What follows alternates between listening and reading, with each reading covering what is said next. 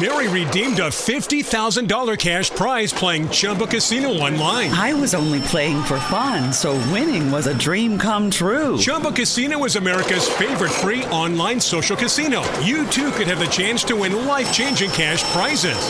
Absolutely anybody could be like Mary. Be like Mary. Log on to ChumbaCasino.com and play for free now. No purchase necessary. Void where prohibited by law. 18 plus terms and conditions apply. See website for details. The voice in the preceding commercial was not the actual voice of the winner. Mary redeemed a $50,000 cash prize playing Chumba Casino online. I was only playing for fun, so winning was a dream come true. Chumba Casino is America's favorite free online social casino. You too could have the chance to win life-changing cash prizes. Absolutely anybody could be like Mary. Be like Mary. Log on to ChumbaCasino.com and play for free now. No purchase necessary. Void where prohibited by law. 18 plus terms and conditions apply. See website for details. The voice in the preceding commercial was not the actual voice of the winner.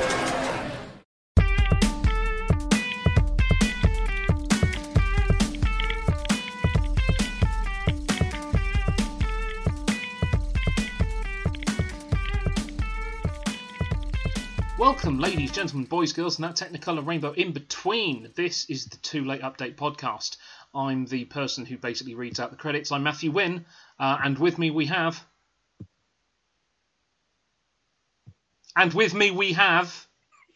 For some reason, I used to assume Kev would be going next. I'm eating ice cream. Well, if only that could have been avoided somehow. No, I needed an ice cream. Yeah, of course. Middle of well, not even middle, end of January. Yep. Nearly 9 o'clock at night. Why wouldn't you be shoving a full Magnum deep into your face in one continuous motion? I am definitely doing that. Go on, slurp the Magnum down. See, it's a Tesco's own brand Magnum. I'm not. That's sweet. It's not made of money, Hodge. Has not started rolling in yet. God, you can't deep throat a proper Walls Magnum. What are you, minted? God, that kind of service you can only go for the Tesco own brand ones. Yeah, we have the consummate professionals that are Chris Hodgkinson and Kevin Jones. You don't get to introduce yourselves anymore. I've taken that away from you. You don't. It's probably for the best. Yeah, agreed. Yeah. Fucking useless. And again, we take you back in time to all the news that's fresh from 20 odd years ago. And this year, we pick a year and a month randomly, as ever. I picked the year... I can't remember who picked the year, whether it was me or Hodge. But anyway, we've ended up with March 2005, which, considering we mainly, let's be honest, we mainly concern ourselves with video games, it's a hell of a time to be alive, I'll tell you that much. We're going to start off slow. It's it's the year where Resident Evil 4 was released for the Nintendo GameCube in the UK, which fantastic game. Really set the series back on the map. After a while, I think after Resident Evil 2, 3, and Code Veronica, I think a lot of people were starting to get, kind of fatigued with the same way that those games all played with their isometric fixed camera angles and the tank controls and everything like that. We'd had Resident Evil Remake on the GameCube and Resident Evil 0. Yeah. Which were traditional. I mean, Resident Evil Remake is very good. Yes. For what it was doing with the gameplay at the time. Yeah. And it's very, very scary in points in that you shot zombies in that game, and if you didn't burn their bodies, they would come back as much tougher zombies later on. Yes, Crimson Heads. Yeah, revisit the room. It was, oh, great, this is a massive problem now. Yeah, and I think they really did something with... The original Resident Evil is still a classic, but it kind of has a campy B-movie style atmosphere to it, whereas the remake Resident Evil that they did for the GameCube and is now available on everything, so if you haven't played that, I recommend you go play it. They really double down on the gothic horror. There are parts of that game that are genuinely quite uncomfortable and they hold up really well. The real horror about the original Resident Evil 1. You can still make Jill a Jill sandwich. I believe the line has changed though. Sadly, it's not. It's, Kev, you dirty sexist, Kev. Why? I don't know. What is a Jill sandwich? This you can tell Certainly he's never sounds like played something Resident Evil. Certainly sounds like something a dirty sexist would say. Um, Or scarfing down a Magnum. No, this has nothing to do with any of that. No. There's a bit in the game where Jill's sat there in 2005 going, oh, gotta get me a nice Jill sandwich. No, this isn't even it. This is the preamble. We're not even talking about the game that was in 2005 yet. We're talking about the games that led up to it. Oh, okay. Jill Valentine, a character you can play as in the original Resident Evil. I know who she is. And one of the characters We celebrated her birthday every Jill year on February the 14th.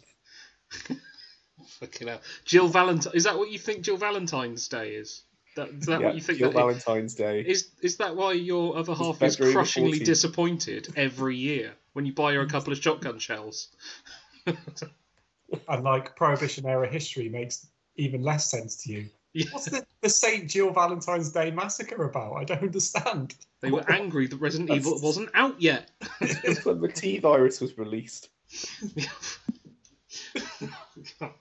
This alternate history will be made into a movie by Sony Screen Gems at some point, I've no doubt, because they're making a fucking movie out of anything else of Resident Evil apart from the actual Resident Evil games. Right, but yeah, no, Resident Evil 4 was... so we'd had a lot of that, so it had all been the same sort of, fixed point cameras, slow-moving tank controls, all this kind of stuff. And the Resident Evil 4 really went, well, how do you do a third-person action game? And actually, I think it kind of set the tone for a lot of games that came after, not just Resident Evil games, but you see it in like Gears of War. So many games that came after that had that fixed over-the-shoulder camera point of view, which wasn't really done at the time. Even more recently, the God of War reboot. We'll go on to that, but the God of War reboot. Yeah. Had that. Yeah. We'll get into this, but I think this is very much a rich vein of inspiration time in the Japanese development, because there's a lot of games that seem to be doing things that were completely different but so influential to what came after. But yeah, this is one of the top ones. So it's a game. Resident Evil 4 is a game that has been re-released on almost everything, even to this day. I mean, it just had a re-release on VR, didn't it, for the Oculus? Yeah, apparently is it old Mark Zuckerberg requested it personally to make it exclusive for. Well, he probably calculated using his reptilian forebrain that people enjoy Resident Evil 4, and therefore he decided it should be put on his head-wearing device that mammals can use their non-heat sensing eyes to view. He's a reptile, is the joke. Thank you. I think he's more like a robot. Reptile robot, robot reptile. Maybe either one or the other. He's like the inhumanness that is that man. It's well documented at this point. Yeah. We're beating a horse that is not just dead; it's been thoroughly beaten by a number of other people quite badly at this point. And liked and shared into oblivion. Indeed. But yeah, it was. I remember at the time thinking this was the best Resident Evil game I've ever played. I think a few things of it kind of led Capcom down the wrong path. I think they looked at the approach and went, "Oh, people like instant action games. Like it's still a horror game." Yes.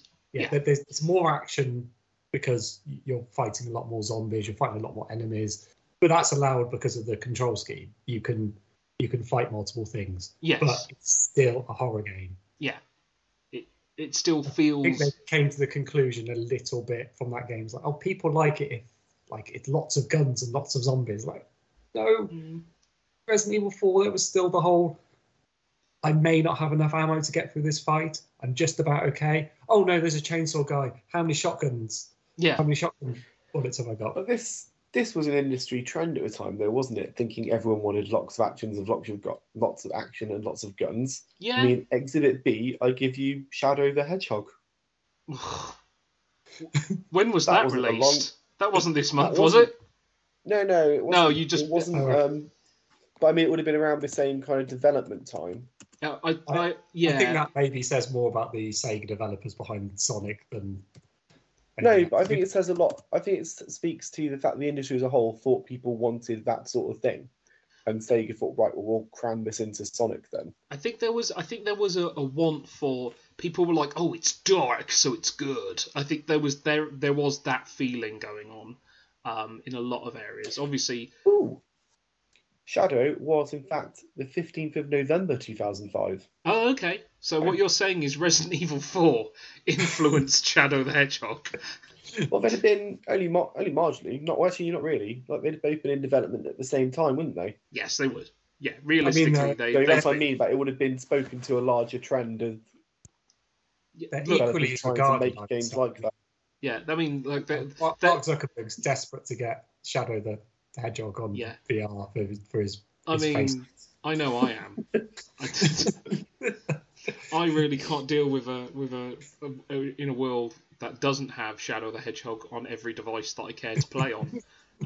I'm sure Zuckerberg is busy creating his own ultimate life form somewhere. Do you know what the thing is? I reckon to Mark Zuckerberg, the plot of Shadow the Hedgehog is like peak drama. It's like he's looking at that and Shakespeare, and he's like, I see no difference here. These are the same. This is what humans must feel. No, Mark, it isn't. It really isn't. Mark Zuckerberg learnt human emotions from Shadow the Hedgehog. Yeah, I mean, like, doesn't that make more sense than anything else that you will hear? That's it how would have been it around happened. the same time that Facebook was becoming big. Yeah. Yes. They let that bit out. And also, Mark he's Zuckerberg renamed the company. plays Shadow the Hedgehog, changes life. They've renamed the company Meta, which is very close to Maria. No, it's not. No, I don't know what that is. I mean, it's a stretch, Hodge. It's a stretch. I Maria appreciate you was jumping the in with the human- joke, but that's a stretch. Maria was the human child that Shadow was trying to protect and failing miserably at. No, I know that. I get that reference. It's just not. It's just No, not. Kev didn't. Just to make it clear that I think the reason we've gone to Shadow the Hedgehog is that Hodge has played Shadow the Hedgehog, Yeah. not Resident Evil 4. And I don't think he's played I haven't any. played Shadow either. Have you not played Shadow the Hedgehog? I've never played Shadow the Hedgehog. Utter garbage. Why do you Oh. know so much about the plot? Because it's That's the from same Sonic fucking plot. Adventure 2. Yeah, and it's basically the same plot. It's the same storyline. Oh, I don't know who I am. How did I get here? Yeah, okay. You can see why Mark. But no, Anyway, I legitimately did bring up Shadow the Hedgehog just to point out that it seemed like an industry trend of trying to use more action-orientated gameplay with lots of guns. but Yes, Capcom. Resident Evil 4 is still very much horror. There's bits there's bits where you're trapped in a house and you've got to stop the zombies getting in. You've got to block doorways and like kick over ladders. And yeah, there are bits where you do get a lot of enemies, but that's not the primary part of the game. And it's very, you sort of wander around and someone will spot you and you need to take them out. Yeah, it's And not like you just hordes upon hordes. which is what they did in Resident Evil 5, of course. Resident Evil 5 is the one where it's like, we're going to be in Africa and we're going to have you shoot a lot of zombies of colour, which, interesting choice, Capcom. Interesting choice. But it's okay because, like, it's not. It's one of those things where you go, someone should have really thought about that rather than just go ahead and do it. Yeah. Going back to what Kev was saying, though, when you had to sneak around, and then if you saw someone, you had to take them out. With them, we've gone back to Jill Valentine's Day again, haven't we? You know very little about the Valentine's Day massacre, I would think, because there was very little sneaking around going on. Unlike an actual Valentine's Day. Yeah. Right. And there was sort of 4 distinct bosses, wasn't there? There was like 4 distinct areas. Yeah. So you'd have the start in the village, and then there was the lake. I haven't played it in so long, so I'm going to rely on you here, Kev. And I haven't played it in ages. Then there was the castle. I remember the castle. Yeah, because the castle had the sort of the quite diminutive leader. Salazar bloke, I think his name was. I think Salazar was the main guy, wasn't he? King Jong-un? No, it wasn't King Jong. It wasn't King Jong-un. And then, yeah, we'll tell you when it's King Jong-un. Then it ended with Salazar. Okay. But the sort of the one bit, and it was much better than other games that do this, but it did have a lengthy escort mission, didn't it? Yes. Yeah. We had to. Yeah. Sort of forget, but it was the president's daughter, wasn't it? You'd think it'd be front page news. President's daughter trapped in weird Spanish village. Yeah. Which I remember that being quite annoying because she seemed almost suicidally keen on getting kidnapped a lot. It wasn't as bad as other escort missions around the time. I seem to remember it wasn't too bad and at least gave you a chance. Yeah, it wasn't. There's nothing worse than a badly programmed escort mission because it will just ruin an entire game. And has don't tend to do them anymore because everyone hates them. Yeah, because 90% of the time they're badly programmed. It's always okay. You've got to protect me, and then the dude you've got to protect or whoever you've got to protect just runs into gunfire. That happens a lot. Whee! So yeah, I remember I really enjoyed it. One thing I do remember quite. It was one of the first Resident Evil games that I think properly sold like the body horror aspect, because I think at the very beginning the first boss is like this big, huge, bearded Rasputin type guy who follows you around, and then you get locked in a barn with him, and then you kill him as a dude, and you're like, haha, and then he turns into like some kind of horrible, gross tentacle thing, and you're like, what the fuck is this? And they'd done that in other Resident Evil games, but because it was all like a bit primitive at the time, it was usually like, oh, blood explosion and now I've got tentacles. This one, it was very much like you see what's going on. It's like, oh, that's uncomfortable. That's so and it's also like you could shoot the heads off. It's always beneficial to go for a headshot. Yeah. And they sort of did a fuck you in that game by sometimes you'd go for a headshot and then this big tentacle thing would come out, which was much harder to kill and shoot. It's like, I just did really well and I've been punished for it. I think one of the only thing that does spoil that game for me is when you figure out that the key thing is to shoot them in the knee and then run up and pile drive them. That was the thing. It's like, there's one of those bits in the game that kind of ruins it. Not ruins it. But it just makes it like, okay, so now this is just how I deal with these normal guys now. Is just doing this one thing, which works 99% of the time. There is a breakout star in that game, though, isn't there? There was the... Oh, it's the shopkeeper. What are you buying? What are you selling? What are you buying? I think it has 6 lines. Yeah. But everyone knows him. Yeah. That's true, as I've never played Resident Evil 4, and I got that.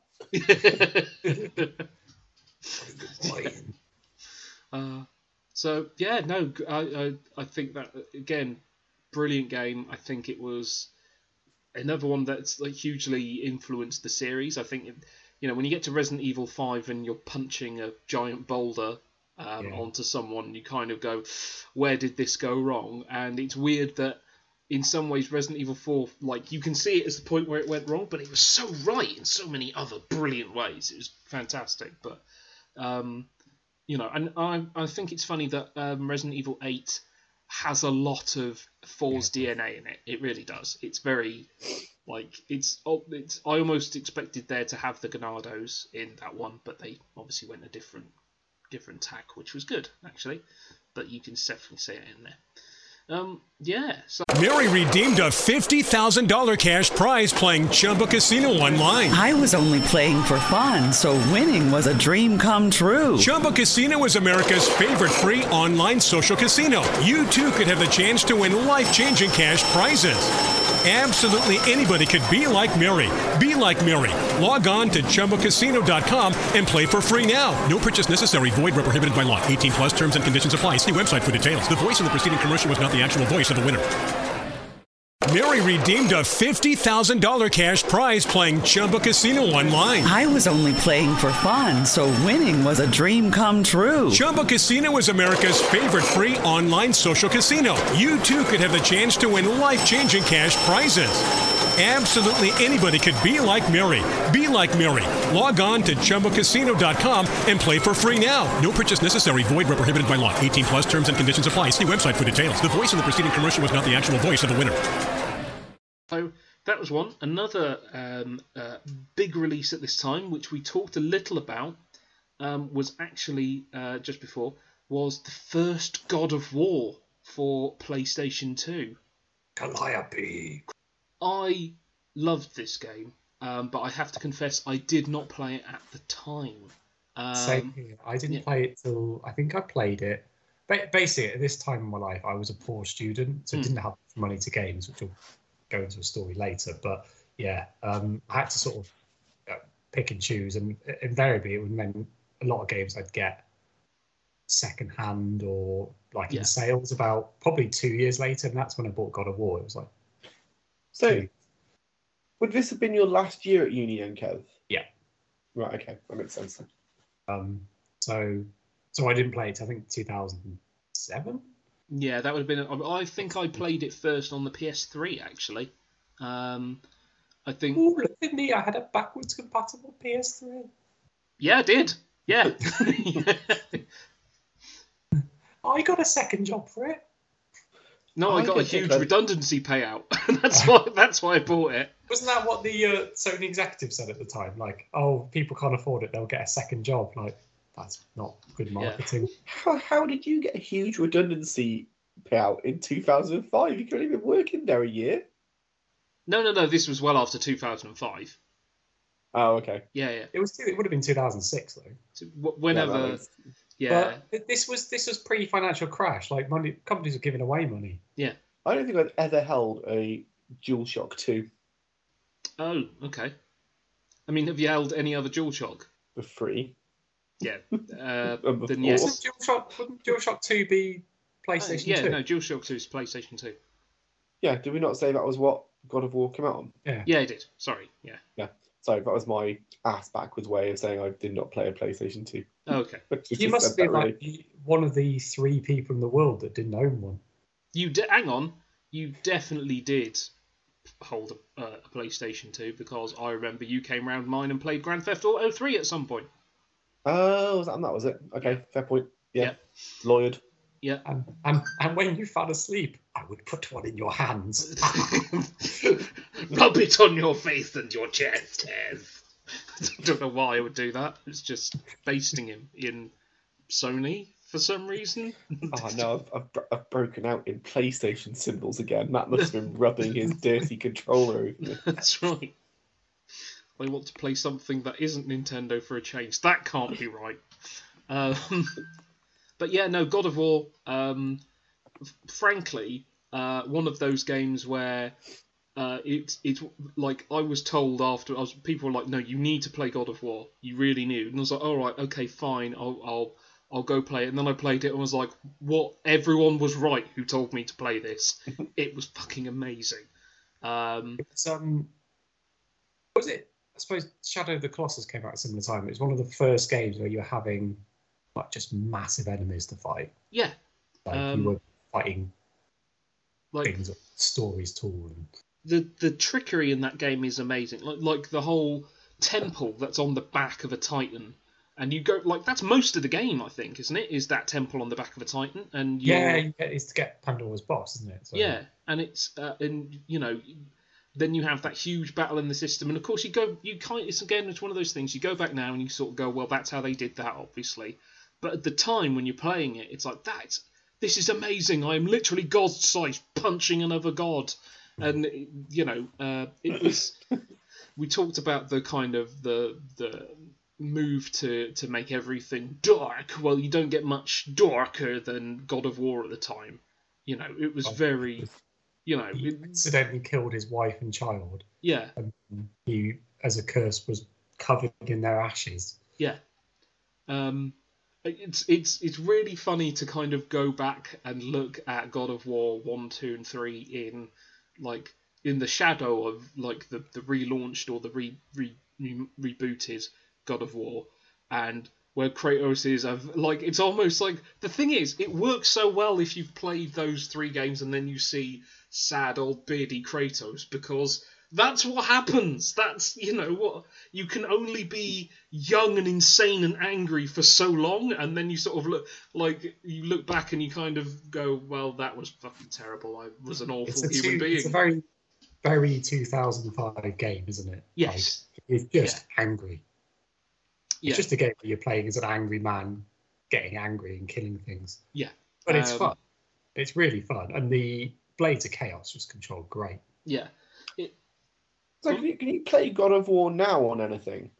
Yes. I believe it will be on PlayStation now because it was re-released on PlayStation 3. Ah, okay. Okay. I think they re-released them, and then they re-released the PSP games as well. Yeah. I don't know how they play like now. I don't know what you feel, because they're... Well, the God of War reboot is such a different game. Yeah, they are not comparable in terms of their gameplay, really. You're sort of back. It's sort of back to like a fixed area, aren't you? And you're just dodging and fighting and blowing. It's what's known as a character action game. Another one of those we will also get onto in a little minute. But a character action game, I think there's a few games are kind of going that way. I think the new Final Fantasy is basically a character action game as well. Bayonetta is another example of a character action game. I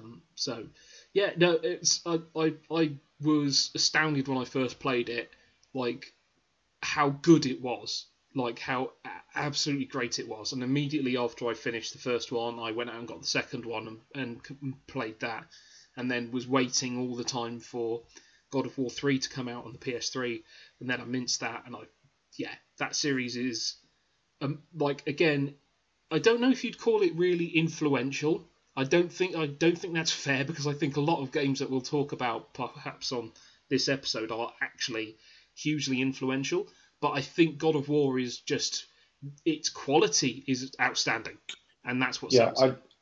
I never played the God of War games, so I would say, so it's a slightly different perspective, admittedly, that I wouldn't look at them as being influential games. I've always looked at them as just being really very good examples of that sort of game. Yeah. Yeah. Okay. Also, I think they took the hardware, especially God of War 2. Oh yeah. God of War 2 came out after the PS3 was released. Yes, it was. It was like a month or two just before or just after, I think. Yeah, it was the same. There's one bit where you're running across the chains of a giant Pegasus, and it's like, how are you doing this on a PS2? Yeah. It was astonishing, because I remember people saying, "Is that on PS3?" And you're like, "No, this is a PS2 game." This is like, it was, absolutely outstanding in terms of its presentation. Story was really good. Characterization. I think again, it's of its time. Oh yeah, it's certainly now it's a little bit dude bro and a little bit angry, A little bit angry. A little bit. I'm angry at my dad. I mean, basically, the whole plot of God of War is I'm angry at my dad. But that's like, everything sucks and it's so unfair. Well, it's like first I'm angry at Ares and then I'm angry at my dad. Yeah. And funnily enough, that seems a bit like it might be the plot to God of War 2 Ragnarok. Quite possibly, yeah. Only this time you are dad. I think that's it. Boy is angry at you. We shall see. Yeah. That was a fantastic game. Really can't wait to play the new one. Mary redeemed a $50,000 cash prize playing Chumba Casino online. I was only playing for fun, so winning was a dream come true. Chumba Casino is America's favorite free online social casino. You too could have the chance to win life-changing cash prizes. Absolutely anybody could be like Mary. Be like Mary. Log on to ChumbaCasino.com and play for free now. No purchase necessary. Void where prohibited by law. 18 plus terms and conditions apply. See website for details. The voice in the preceding commercial was not the actual voice of the winner. Mary redeemed a $50,000 cash prize playing Chumba Casino online. I was only playing for fun, so winning was a dream come true. Chumba Casino is America's favorite free online social casino. You too could have the chance to win life-changing cash prizes. Absolutely anybody could be like Mary. Be like Mary. Log on to ChumbaCasino.com and play for free now. No purchase necessary. Void where prohibited by law. 18 plus terms and conditions apply. See website for details. The voice in the preceding commercial was not the actual voice of the winner. So,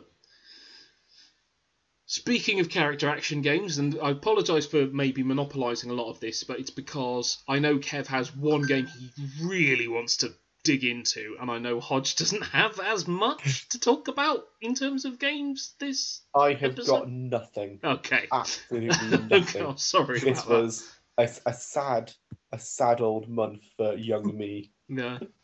Yeah. But another character action game and was Devil May Cry 3, which is, if you know anything about that series, Devil May Cry 3 is the one everyone points to as being, this is the best that it's ever been.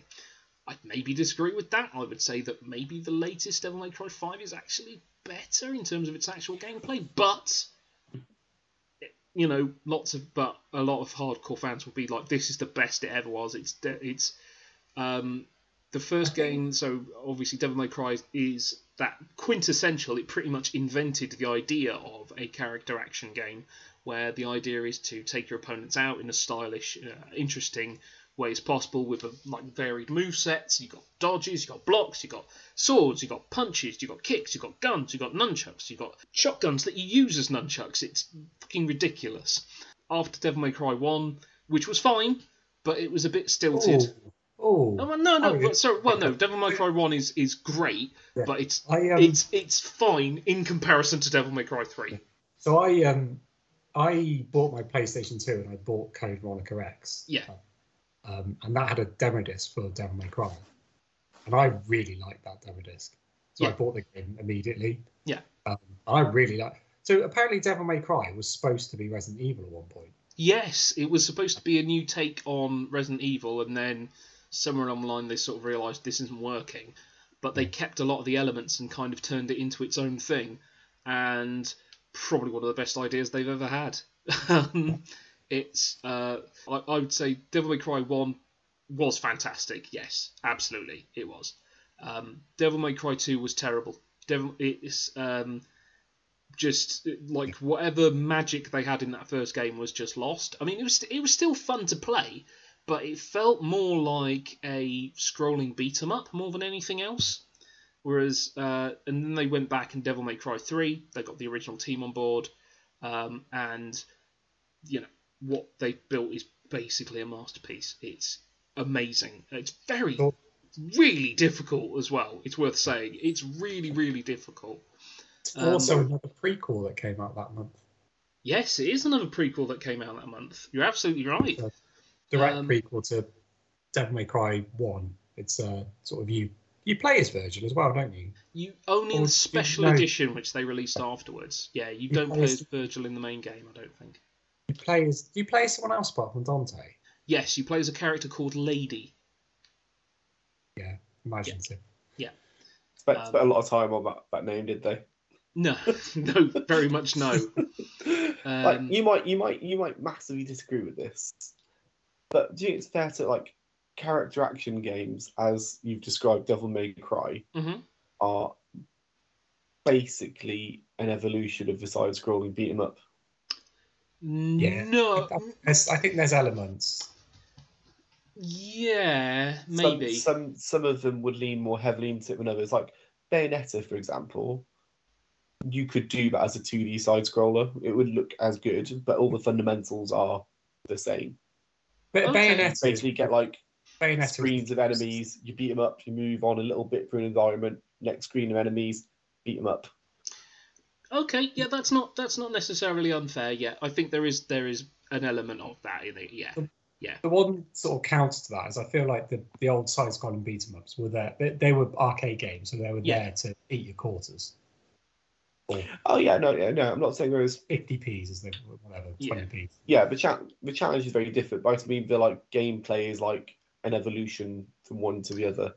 Yeah, I think that there's definitely lineage. I think the idea is. Yeah, well, I mean, you clear enemies and move on to the next section. So that's not an unfair comparison. I think the difference between a character action game and a straight beat 'em up is that the idea in a character action game is that your goal is to do it and look as cool as fucking possible, which is why there is like a style meter and combo meter and everything like that. So yeah, I think I think that's what really get it off. And interesting that you mentioned Bayonetta. The reason why everyone got so excited about Bayonetta is because most of the team from Devil May Cry 3 left Capcom to work to become Platinum Games and make Bayonetta effectively after this. You've reminded me, if I remember this correctly, that when Bayonetta was last shown at the Nintendo Direct, you made an excited face because it looked like there was a Devil May Cry link in Bayonetta 3, if I imagined that. I thought they were putting Virgil into Bayonetta 3. Yeah. Virgil, first appearance in this game, Devil May Cry 3, is Dante's brother. He's also... He's in Devil May Cry 1. Yeah. Well, sort of, yes. He is. He's the Dark Knight. Yeah. It's like a weird, corrupted version of him in that, yeah. I don't think they ever call him Virgil in it. Spoilers for a 20-year-old game. Yeah, I think he's called something Angelo, but it's him blatantly. It's like, oh, I wonder if this is subtle enough. It's like, no, it's him. But I don't think he's actually referred to as Virgil. But yeah, just definitely is. The one thing I think is interesting about Virgil is that his impact is like he's one of those characters where he's almost like he's a bit like, but people want to see him almost as much as they want to see Dante and the rest of the cast now. Some cases more. Unless, of course, you're a player of Marvel vs. Capcom 3 or Ultimate Marvel vs. Capcom 3, because he's horribly broken in that game and is completely unfair, and any professional player will tell you that they fucking hate Virgil and don't want to see his face unless he's on their team and not on the other person's team, because fuck that guy. But yeah, no, amazing game. Brilliantly fun to play. Everything about it feels crisp and like perfectly balanced and timed. Every time you press a button, its effect is immediate. You never feel like, if you get hit in that game, you never feel like, oh, that was bullshit. You always feel like, there were about 8 different things I could have done to get away from that, so it's my fault that I didn't. It's fantastic. Still available on everything, I think. I think you can still get Devil May Cry collections on everything, so if you've got it available, give it a quick look. I might do that at some point. Yeah. I think I remember playing a bit of one at your house once. I think that might have been free, and I watched the anime, which I remember quite enjoying. Oh yeah, the anime was pretty good actually. Yeah, I enjoyed that. If you like Bayonetta, there's no reason why you wouldn't like Devil May Cry. Yeah, and vice versa, I suppose. So, Kev, I'm going to just yield the floor to you now.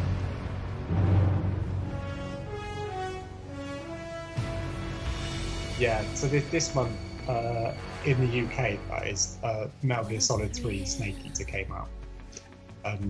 So I have no involvement in picking the month, but I remember... People often say I have a weird memory with things, and I can remember the time things happened, and I remember this month buying Metal Gear Solid 3 because as mentioned earlier, I was my final year of university. I spent the run up to that game coming out making sure I got my essays done because there was a deadline of a couple of weeks later, just because I really wanted to play this game. I had very little money, but it's like, I could buy this.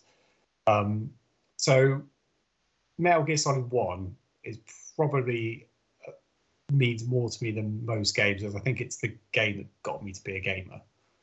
I had a PlayStation 1 before that, but I tended to just play like Crash Bandicoot and the odd football game. I was going to be pedantic then and say, that Metal Gear Solid on the NES, Kev, was that the one that did it for you, was it? No, because that was called Metal Gear. Yeah. Metal Gear Solid. Yeah.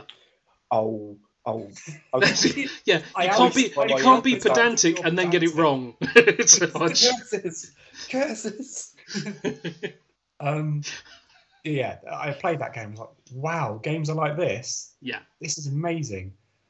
Obviously, not many games are like that on the PlayStation 1, but it sort of it really got me to be in the game I probably would say I am now. Metal Gear 2 came out and I loved it. I know a lot of people don't. The thing is, I would say Metal Gear 2 had issues. I think I'd go back to it now and maybe enjoy it a bit more, but I think at the time I was very much like, oh, and I did not appreciate the bait and switch. So I think the base is just brilliant. Like, it's a creator going, well, you want a sequel? Well, fuck you. I'm gonna make a game about making an artificial sequel to a video game, and yeah, I can see why people didn't appreciate it, but I still think it's brilliant. You and I both love Metal Gear Solid 3, don't you? I've gone on record as saying that I and this is where the hate mail will come. I sometimes believe that Hideo Kojima is not bad, not in any way bad, but sometimes overrated. I do believe that. However, Metal Gear Solid 3 is a fundamental, best-in-class masterpiece of a game. I think it's probably the best Metal Gear game. Yeah, oh yeah. Yeah. I mean, taken as a whole game, yes, it is. 100%. I don't think there's a doubt about that. Maybe you can argue one. Yeah. You could argue either way. Yeah. I mean, I'd argue the gameplay in 5 is the best, but there's no story in 5. So, yeah. For those who don't know, Metal Gear Solid 3 is a prequel, so similar to Devil May Cry 3. It takes place in the Cold War, and you're playing as Big Boss, or Naked Snake in this one. Yeah, Naked Snake. So you're playing as the guy Snake was cloned from. Spoilers for Metal Gear 1. Yeah. For anyone who's listening to a podcast that is, let's be fair, primarily about video games and then occasionally about some other stuff at the end. Yeah, Big Boss is Solid Snake's dad, in big inverted quotes. He's his dad in every way that actually matters, really. And this game, they basically sort of mess with the formula from the last two. It's not Metal Gear Solid 2 is sort of a remake of Metal Gear Solid 1. Yeah. But intentionally so, with a sort of meme hero.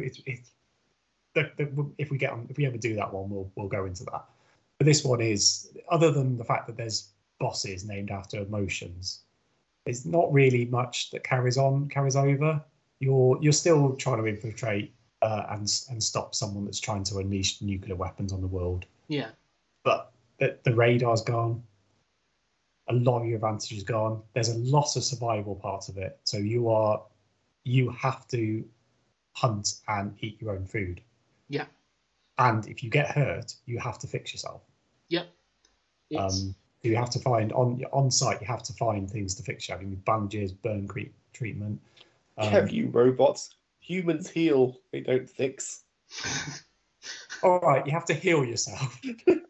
There's one point in the game where you end up with like multiple broken limbs, which you have to. I'm not quite sure how you fix your broken arm with your other broken arm, but that's a thing you can do. You can do. Yeah. Lots of swinging. You've got to get some centrifugal forces going so you can That's right. slap them together like two wet noodles. Yeah. And if you don't eat, your stomach will make noises, and that will alert guards. And you can eat food that's bad for you and be sick. It's just got so many bizarre systems. There's the camouflage system. So you go into an area and you collect different forms of camouflage, and they will make you harder to spot. Yeah. But if you go into a new area and you've got that camouflage on, you will be easy to spot. It's one of these very creative games at the time. I don't think anything was close to it. No, it's like really in depth, isn't it? I mean, the only thing that was ever close to it was actually the other Metal Gear games, which goes to tell you something. It was. I remember one of the things that really caught me off guard was that whole thing of the radar's gone, because you played most of the other two games with the radar on, and this one it is gone and you don't have it, and it's still got some fixed camera points of view and stuff like that. So it's kind of teaching you properly how you're supposed to do this. I would say on a couple of occasions, there were a couple of camera angles where I thought it was a little bit dodgy, where it's like, oh, you can't see this bit of the screen, but there is a guy there and he has seen you. I thought, well, that was a bit bullshit, but there we go. You can go to first person. Yeah. I know, but it's like there are little things like you could put. There's a meter on that can sense if there's someone near you. Yeah. But again, that drains your battery, and you have to find batteries. Yeah. So you're sort of the way that survival games are now. There's a lot of Metal Gear Solid 3 in those games. You are you've got to stay fed. You've got to stay well. You can catch colds. There's all sorts. Yeah, and you could like take pills to get rid of the cold and stuff like that. It was genuinely, it's one of those games where you like it still holds up in terms of its gameplay.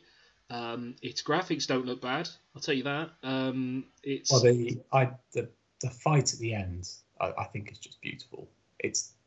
We may get onto it. Yeah, we might go on to the end towards the end of this conversation. Yeah. But yeah, the fight at the end, it takes place in this sort of field of white roses. But every time you fight the enemy character, and you fall over or you trip her up, it goes red. Yeah. And it's very simple, but it just looks brilliant. That's neat. Yeah. Yeah. You get the other end of I don't know if it's roses, tulips, something. Petals. Yeah, flowers. Yes, I'm not sure what flowers they're supposed to be, but yeah, we're not a horticultural podcast yet. No. I mean, although I must say, like, falling over into a field of roses is going to be a lot more painful than falling over into some lovely soft tulips. Yeah. Yeah. I remember the boss battles being fantastic. There's one particular one. Is it who's the old guy? The end. Yeah. The end. So the end is basically this old sniper, legendary sniper, but he basically sleeps all the time. So to prolong his life, so he's ready for a fight. And you fight him, and it takes place in 2 areas, and he's basically hidden, and you've got to try and find him. And that's a mixture of, I think the IR, you can use infrared, you can basically find him sometimes. Yeah. But will also snipe you while you do this. But there's a really weird trick. There's lots of Easter eggs in Metal Gear games. Yeah. There's a trick in this game. If you save it during the fight, set your game clock a week in advance on your PlayStation 2 and come back to the fight, he'll have just died of old age. That worked in the remasters as well, didn't it? Yeah. I think, yeah. Yeah, I think it's how I cheated my way past that bit. I mean, I did the fight. It's a great fight. Yeah. It's one of those, like, genuinely points, I don't know where he is, and I'm hidden, he's hidden. It does feel like a proper, as far as video games can go, a proper sniper fight. Yeah. In a jungle. Which, let's be honest, it's 9 times that I remember playing that for the first time, just being, what? Shit! Fuck! Shit! Fuck! Fuck! And then I heard his parrot, and then I was like, ha! Fuck you, old man. And that was it. What parrot? When the end's parrot goes berserk, the end just cannot get on with his work. Wow! Do you know you can actually kill him earlier in the game? Can you? Yeah, there's a bit where I think you see a cutscene where he's being wheeled away. If you quickly get out a sniper rifle, you can explode him as he goes to the door, and then you don't have to fight him. I think his wheelchair explodes, but you can kill him early in the game. Just because at that point he's being wheeled. Doctor, what's happened to his patient? Oh, he's been exploded. And instead of fighting him as a boss, you fight. I think about 5 enemies are in the area, but 5 angry lemurs. Probably angry. The angry lemurs come later in the game. Yeah, it's stuff like that. I know you're not as a bigger fan of Hideo Kojima as I am, but just peppers stuff like that in, which is really cool. But yeah, I've always found that stuff to be great. I think it's just there's other bits. We'll go into it another time. But I mean, the one thing I do remember is there was all of the bosses in that game were really unique, and some of them kind of frightening. There was the space office, the spaceman guy who had a flamethrower. So they're all named after something. So there's the fear, the pain, and I think the space guy was the Fury. Yeah, he was the Fury. Someone had been sent up into space. Yeah. And he come back all scarred. Yeah. So you fought him in a bunch of corridors where he would just light up a corridor. Yeah. With if you were in that, you're in trouble. Yeah. Yeah. I just remember the cutscene for that one being like, oh wow, they really like credit where credit is due. He really sells you on the idea that this person is not well in their mind. He is not a happy man. And then the guy who was covered in bees. Yeah. He was covered in bees. I think that was he the pain or the That's fear? the pain. Definitely the pain. Yeah. It's still to this day when I hear fear or pain, I often think fear. Hey. That's what they say when they're covered in bees. Oh, yeah, I think covered in bees. But also, Ocelot thinks he's an ocelot at some points. Yeah, there is that. That is the campest thing I think that's ever been in a video game. Is his like what? What did you just do, young man? No, come back. Show everyone what you just did. I just went. Did you? Mind you, that seems to be his character arc for that game, doesn't it? His character arc for that game seems to be being a, I don't know what you want to call it, an affectatious little wanker. Yeah, but the thing is, again, spoilers for Metal Gear Solid 3. He's actually supposed to be on your side the whole game. He just decides to mess with you because he wants to fight you at parts. Wants to fight you? Yes, yeah. Yes, that's definitely it. He wants to fight you. Oh, yeah. It started as a fight.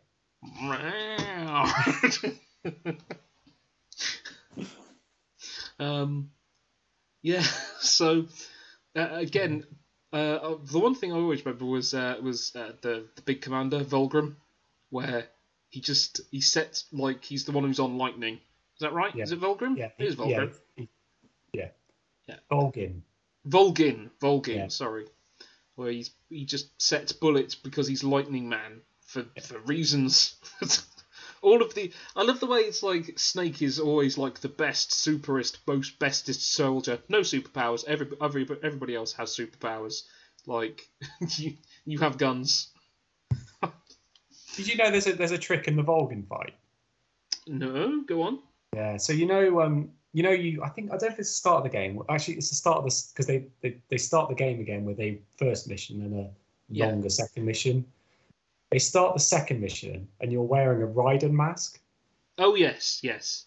As a bit of a like, aha! No, we're not doing that. Yeah. But if you put the Raiden mask on during the Volgin fight, it turns out that someone who looks like Raiden was Volgin's boyfriend. So he'll stop for a sec, and you can get in a few hits on him. Because you're like, is that you? Yeah. And yeah. Again, it's very gamey, but it's just fun. Yeah. So there's the bit that you climb into a cardboard box from the game, and if you use the codex, you have this long conversation about, I feel like I belong here. Something very homely about being in this box. The guy on the other end's like, what? What's the matter with you? I've always thought it's been said by other people that when you play Snake, it's like, why does Snake not know about things? Bullets, huh? Yes, Snake, bullets, they go in gun. Gun, huh? What do I use that for? What do you mean, what do you use that for? It's a fucking gun. Why do you not know this? I'm exaggerating, but there's a lot of bits like that. Yeah. He's like Samus, he just has like temporary amnesia during every game. Yeah. Yeah, and I think the ending, it's very, again, for the time, powerful for video games, in that basically it turns out the entire time, again, spoilers, the person you're fighting, the person who's betrayed America, was good. Yeah. She was under orders from the President of the United States. Yeah. And you have no choice but to kill her. Yeah. And it's your mentor, so it's that mirrored thing with the later Metal Gear games where she is kind of a mother to Naked Snake. Yeah. And she has the title of boss. That's where he becomes big boss by. Yeah. It's weird to talk about Metal Gear Solid 3 in terms of its influence, because when you've got something that's that original, it's hard to mimic, really, without directly copying it. Because in terms of overall influence, of course, Metal Gear's had huge influence across so many games. It's ridiculous. But that one specifically, I think it's, I think one thing it did is change, have ideas of how stories can progress and change you. Because there's also the bit in the game where you lose your eye. Yeah. And that actually affects gameplay because now you can't aim as well as you could. Which, most games you just lose an eye and that's it. You just, everything continues as normal. In this one, you lose an eye, and as someone who actually has lost vision in one of his eyes, I'd say it's actually pretty accurate to how that works. Yeah, I also think sympathetic villains, more well-rounded villains, stories not as they're supposed to be. I mean, they kind of did that in 2 as well, but and in 1 as well. But I think 3 went quite a lot further. When you compare the story of Metal Gear 3 to, say, God of War. Oh, yeah. I mean, God of War is just fight things, kill things. Yeah, with a little bit to do around it. Yeah. It's not as simple as that, but in general, that's it. Whereas, I mean, God of War is a straight line, basically. In terms of its story, it's a straight line, which is fine. There is plenty of... pretty much most of the games we've talked about, apart from Metal Gear Solid 3, will be pretty much straight lines in terms of their story. Maybe Devil May... No, not really. It's still a straight line. It's just what a twist at the end where the person who is bad, who is obviously bad, is also bad. One of those ones. But yeah. Oh yeah, wasn't one of the protagonists just pretending to be a clown half the time? Yes. I don't know why. I think it is. Again, there's still a lot of this going on of people trying to do the Joker. It's because the Joker is popular, so let's do the Joker. There was a lot of that. Again, see, having not really played much in Metal Gear Solid, right? It's like listening to it. It's like I've had some kind of aneurysm. Right. We've just strayed onto Devil May Cry 3. Yeah, we have. But sorry. Yeah, I understand. Well, that makes more sense. Yeah. Sorry. Yeah, we were talking there about Devil May Cry 3, not Metal Gear Solid. There is no one pretending to be the Joker in Metal Gear Solid 3 that I can think of. No, probably not. I mean, you can camouflage yourself as a kabuki woman. Of course you can. Why would you not be able to do that? And for the final fight, it's actually one of the best camouflages because it's white on red. You can be very well hidden as a geisha. That's it. I mean, why not? Worked for me. It's a good strategy. Well, and then probably knowing Hideo Kojima, if you put on a black and white mask and then changed all the settings on your console so it was entirely in black and white, no one could see you wherever you were on the screen. You would do that. That. I mean, he hasn't yet, but it's probably in the next Metal Gear. Oh no, it won't be now. No, it won't be. Sorry, I just made myself feel sad because the next Metal Gear will be a remake of the original Metal Gear. It will have no one of note in it. The next Metal Gear will be a series of NFTs. Oh yeah, yes, it will. It will be an NFT game pumped by Konami. But there are rumours that a Metal Gear Solid 3 remake is on its way. Yeah. So we'll see. Everyone else can enjoy it now, but we've gone into in-depth spoilers about it. Yeah. Everyone knows the plot, then they're never going to play it again. God. You say about stuff, though, which had a lasting legacy for March. Go on. Yeah. The other big one, which you haven't touched on yet, is the little console that could with the Nintendo DS. Yes. Oh, was that March that year? In the UK. Yeah. Oh, wow. In the UK, yeah. Yeah. So in the UK, the same month, the PSP and the DS came out, and one was the clear winner. Yeah. The 10-year life cycle discontinued in 2014, and as of September the 30th, 2018, its units shipped were 154.2 million. Is that the best-selling handheld of all time? And I think that means the best-selling video game system. I don't know, but it had but where it fails a bit in March was it had a very pretty lackluster lineup. Oh yeah, the initial lineup was total garbage. Well, not total garbage. There was the Mario 64 remake, which should have been the version. Well, maybe not. Had some. Well, it's the version I I could- played, because I never had an N64. So when I bought, Yeah, I think that's Yeah. the definitive version of Mario 64. I played that version and I really liked it. And then I went back and when they did the 3D All Stars a couple of years ago, and I was like, oh, this game, I don't like it. I find it really hard. So The only thing I have about that game is that you start off as Yoshi for some reason. Yeah, I mean that's a weird decision that they Yeah. locked people away, but the extra levels and stuff were good. Yes, they were. Yeah, I'd get on board with that. I think it was actually only that one decision where I was like, why have you done this way? Yeah. That's weird. But yeah. And The other characters... WarioWare Touch was a launch game. Ah, yes. yeah, that was Was good. it good? I think that was the first one that probably the first WarioWare game I would have played. I'm pretty sure. I remember going. So I think it was when you first had a flat Hodge and just going around and like at the morning after nights out, just waking up and playing WarioWare. Yeah. Oh, everyone. Because I think Matt, you had an imported DS, didn't you? I think. Did, yeah. Yeah. That I didn't have WarioWare on it. I had the Mario 64 thing, and I think that was it. I think every other game I got on it was regular UK. Some of the mini games on Mario 64 were good. Oh yes, Touch ones. Yeah.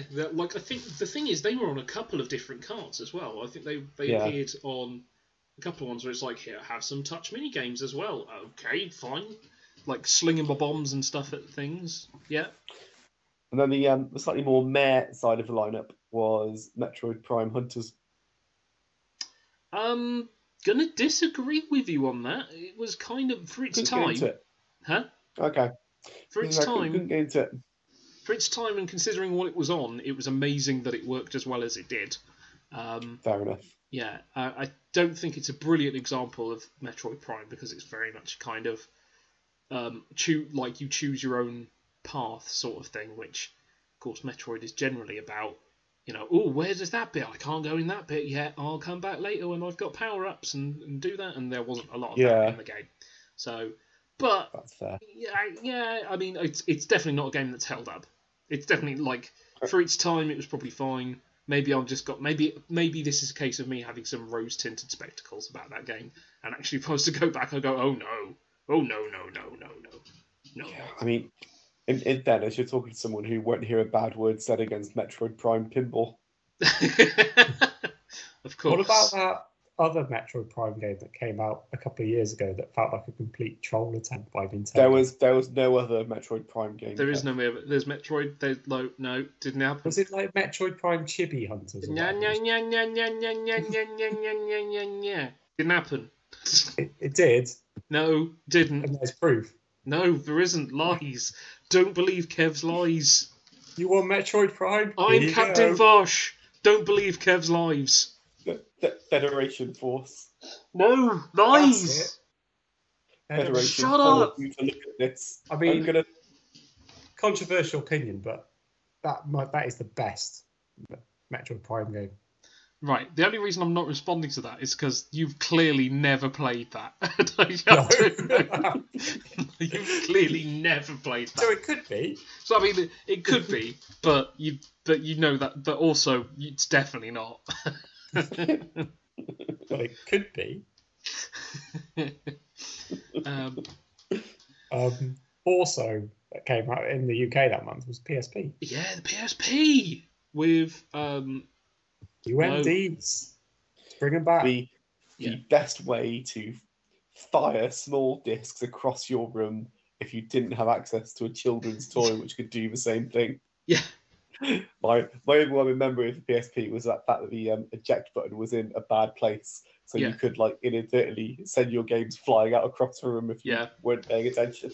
God, it was such a satisfying little chunk, because I don't think we'd had that since like cassette, Walkmans and stuff like that. That was the feeling. It was that very like tactile, crunchy. That game is in that fucking system, clunk sort of thing. It was such it was also such a like old school Sony move, wasn't it? It's like, yeah, you want this? How about this proprietary thing? Yeah, you like that, don't you? Do you want to buy your favourite films and about 5 episodes for 40 quid? That's right. And watch it on a tiny screen on the train? Yeah, you do, don't you?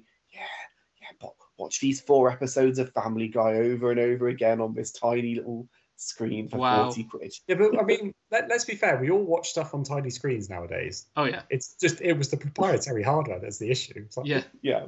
everything's going digital. Well, let's make it a new format. Like, no. Well, yeah, I mean, let's not pretend for a second that the DS was not guilty of this and whacking 2 episodes of something onto a cartridge and selling it for Oh, 40 quid. Yeah. Wasn't there like a couple of episodes of Pokemon or something that they did that with? Pokemon, Ninja Turtles, Sonic. Gosh, how many of those did you buy, Kirby. Hodge? Be honest. Honestly, none of them. Honestly. What's interesting is they both had issues with piracy, didn't they? Yeah. I think like the PSP sold very Yeah. well comparatively, but people just got it and then cracked it. Yeah. And the similar things happened with the DS with the like playing your game cartridges. So Yeah, piracy was rampant on the DS. I think It was the so DS easy to do. because the DS was so wide ranging, it didn't affect it as much. The people who had to pirate on it would pirate, but the people who bought it for brain training and Nintendogs just bought it in brain training and Nintendogs. But the PSP, generally the people who bought it didn't buy the games, which...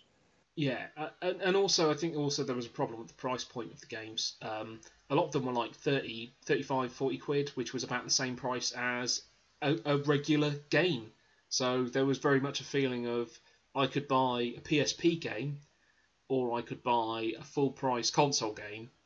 So I'll probably buy a full price console game because there weren't that many absolute must-haves on the PSP. During its lifetime that I can recall. I can only I was trying to think what games I got with the PSP, and it must have been Wipeout Pure and Need for Speed. Wipeout Pure was I looked at the launch lineup and that was the game. Yeah. But that couple of years later came out as part of Wipeout HD on the PlayStation 3. Yeah, it did. Yeah. And but it's great. It is really good. I mean, I have fond memories of my PSP, but I always remember that my PS Vita came along, and it's like, it's I think that my favourite game on that was Final Fantasy Tactics, and funnily enough, Final Fantasy VII Crisis Core, which has never been re-released on anything ever. Yeah, they had quite a big library for what it was. There was a lot of games that were exclusive to it. Like I think they eventually ported it. They had 2 God of War games. Yes, yeah. They made a Gran good. Turismo. They supported it a lot more than they did the Vita. Yeah. With like exclusive, and there was 2 Grand Theft Auto exclusive, wasn't there? I think they later released it on PlayStation 2. There was City Stories and Vice City Stories. That's right, which Rockstar haven't ruined with horrible re-releases yet. Yeah. Give them a week. There was quite a lot of games on it, and I think you sort of forget that. I mean, they had a Rock Band game, they had all sorts. I think. Yeah. It was properly supported. I love the fact that consoles, they got so creative to get for Rock Band games onto handhelds. Like again, that little DS cartridge with the clicky clacky buttons on it. Yeah. Yeah. But yeah, no, lovely little console. I really enjoyed it. I'm trying to think what UMD. I definitely had a UMD, but I can't remember what it was of now. Spider-Man 2. It might have been something like that, because it wouldn't have been something I'd bought. It'd been something that would have been gifted as part of a.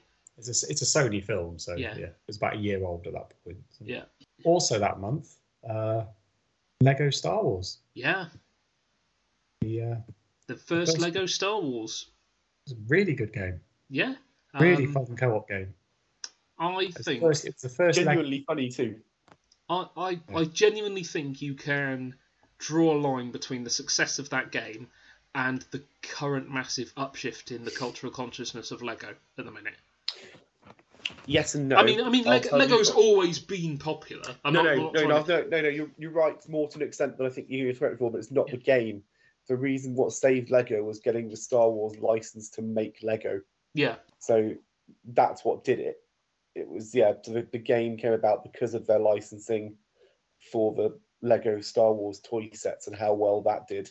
Yeah. Because it was basically their decision to shift into making licensed IP Lego sets with Star Wars that saved the company.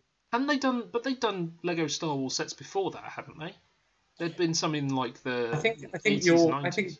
both of these. No, I think it was early 2000. I think both of these things like contribute because they started making Lego games of everything after they made the first 2 Lego Star Wars games. Right. But they were family friendly games, really fun. Everyone could play them. Anyone could nip in and play as 2-player. Not too complicated. You can't fail. Yeah. The only thing if you die a lot, you can't get the 100%. But it sure showed what you could do with these Lego games, and it was really good. Yeah, they've maintained the quality. The only problem with more recent Lego games is they've had like a desire to ensure you can unlock hundreds of people. Yeah. And not every franchise can support that. Yeah. Like, for example, that very much did not work with their Lego Jurassic Park game. Ooh, you could unlock Ian, the tech guy in red and blue shorts. Oh, tempting us. The first one, it was very tight. Like each episode, it was based on episodes 1 to 3, so like not the most popular. I mean, seems more like a golden age compared to the recent J.J. Abrams film, but that's for another podcast. But it was basically you would play for each game. There would be 6 levels per game, and that would be it. There was no faffing around in an overworld getting from A to B, which has kind of annoyed me. The more recent ones, like, yeah, I could go there and try and unlock stuff, but can I just play the levels? But why do I have to travel halfway across New York in the Marvel Avengers one just to get to the next level? Yeah, too much bloats. Like, I know, but I like that, Kev. I'm going to disagree with you on that point. Okay. I really like the hub world in in Lego Marvel Heroes. Maybe I'm the only one. It's fine. Yeah, I mean, I enjoyed Lego. I enjoyed Lego Marvel's Heroes enough to platinum it, so it didn't put me off the hub world. Fair enough. Yeah. Keep it on the I was going to say the Star Wars train, but it wouldn't be a train. It would be like a ATSD. Also, March was the final volume of the Clone Wars 2D micro series. Oh. 5 episodes of 12 minutes each. Was that the one they introduced Grievous? Yes. Yeah, And they gave Grievous his badass. Yeah, it's such a shame that they've thrown it to the bin of canon because it does some really cool stuff. Like the reason all the clone troopers have got little kilts when they're of a certain rank is because of that series that introduced it because it looked cool. Yeah, it does a really good job in that series of showing and explaining why Grievous has that cough, short breathedness and his cough, and it isn't just because he's an asthmatic who had to live in a robot body to survive flowers. It's like Anakin force crunches his chest, doesn't he, from a distance, if I remember right? No, it's not Anakin. It's not Anakin, but someone does do it. Yeah, because Anakin's not supposed to meet him. No. Oh yeah. Because in the Clone Wars series, they keep Anakin and Grievous apart because at the first in episode 3, Anakin says, "Oh, finally get to meet you, Grievous, and yours." Yeah, and I'm going to pronounce this wrong, but because it's done by Genndy Tartakovsky. That is absolutely correct pronunciation. Yeah, it all just looks so cool, and it's all nice and cleanly animated, and it looks amazing. I watched in preparation of this. I watched a bit of it on a bit of this volume on Disney We don't Plus do homework for this. I know, but I keep meaning to rewatch this to give me a good excuse to watch a little bit of it.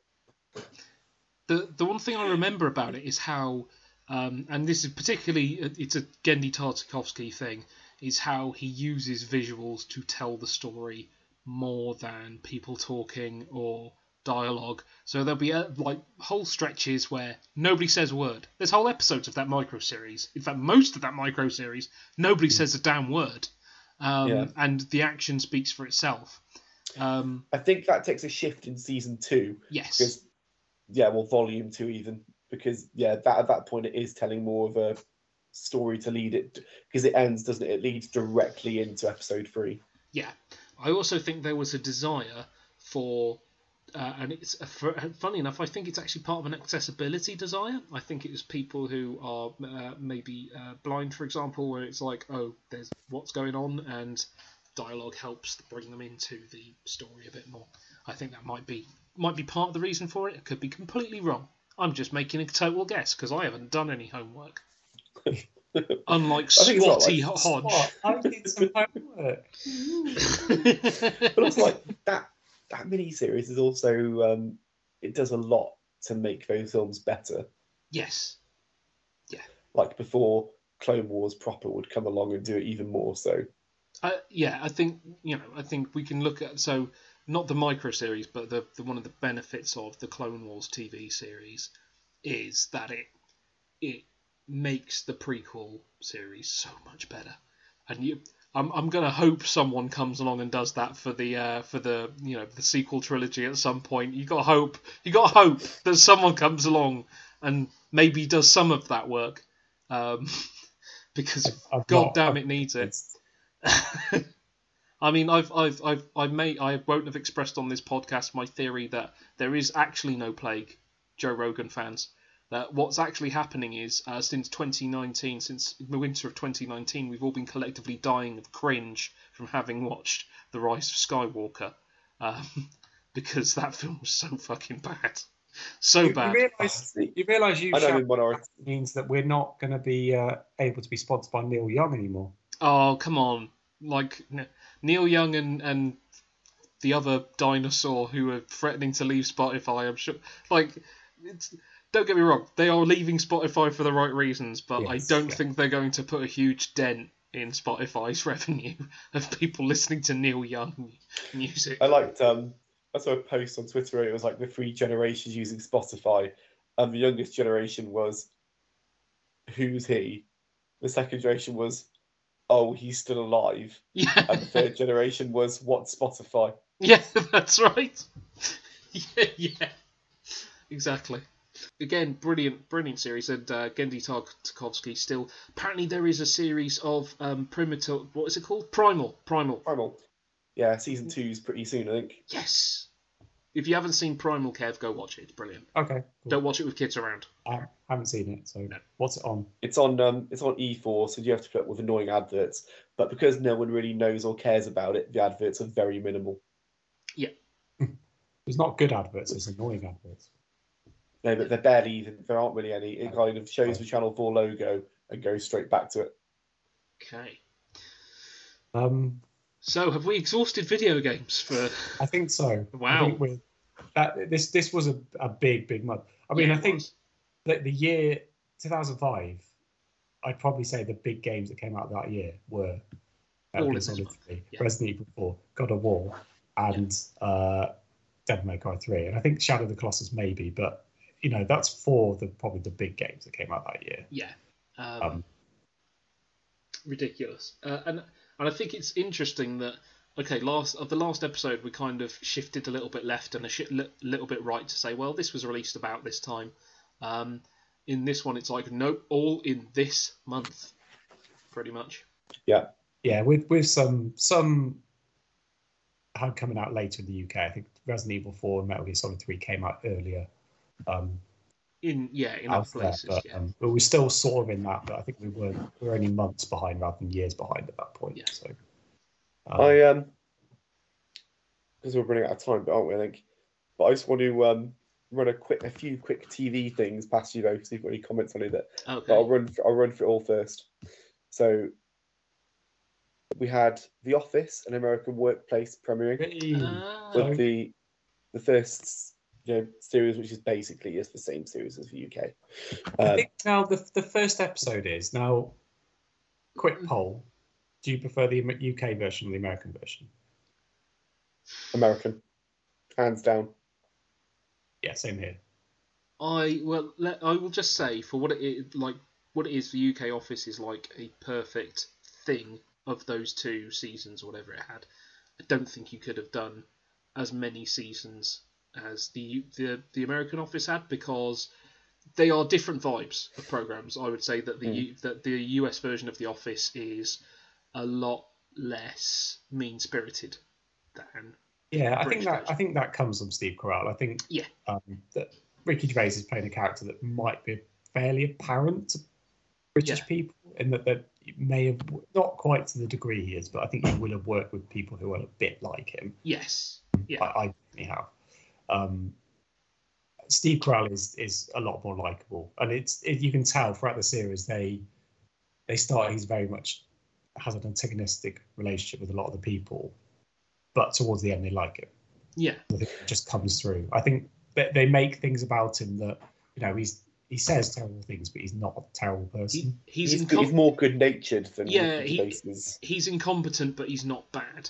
Is the thing, I think it is. There's also the fact that they made the smart decision very early on to start expanding the rest of the cast as well.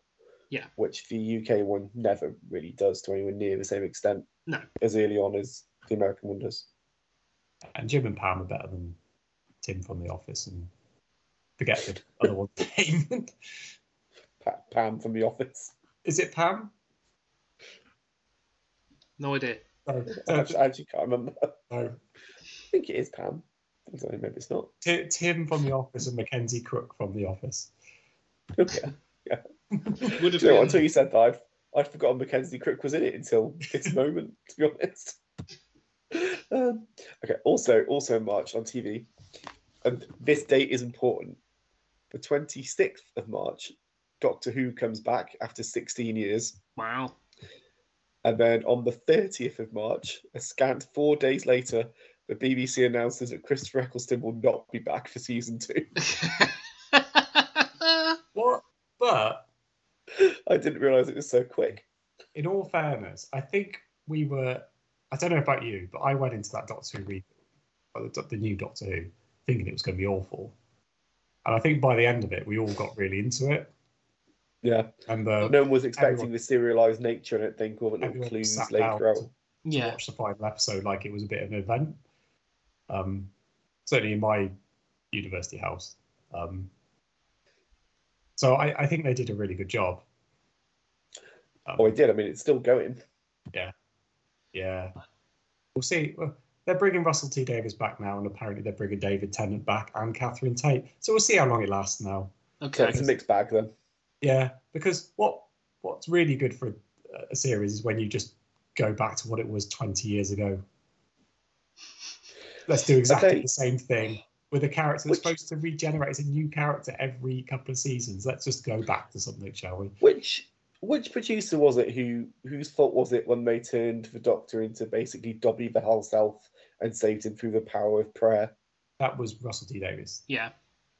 So he's very much like some other people we could point to who are good at setting up but cannot write themselves out of a hole to save their lives. Yeah.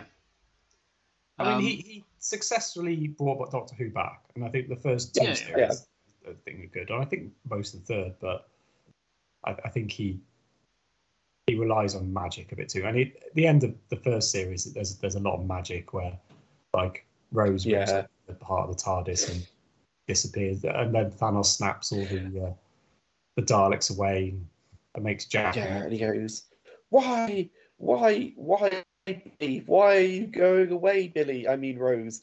And she just goes, because I want to. Because I want to. No one is going to get that. Even I'm not going to say, glad. our overseas listeners aren't going to get that. No one's going to get that. I barely got that. I'm glad you're not in the TARDIS anymore. You're always playing your songs too loud. Fucking hell. But yeah, so then he left. Yeah. And also the big bombshell, which I'm sure you'll both remember from March this year, was the final episode of Cat Dealey on CD UK. Really? No. Do you remember Cat Dealey? I remember Cat Dealey. Yeah. Isn't she still doing things? Doesn't she do the American version of Strictly or something? Oh, is that where she went? Yeah. Yeah, I thought so. So unlike Ruby Wax, she's like a well-known figure. in America now. Yeah. I did not know she was hiding in the States. I mean, not hiding. She's not hiding in plain sight. Hiding in plain sight like Harry and Meghan can go where they want. Hiding in plain sight like an effective transformer.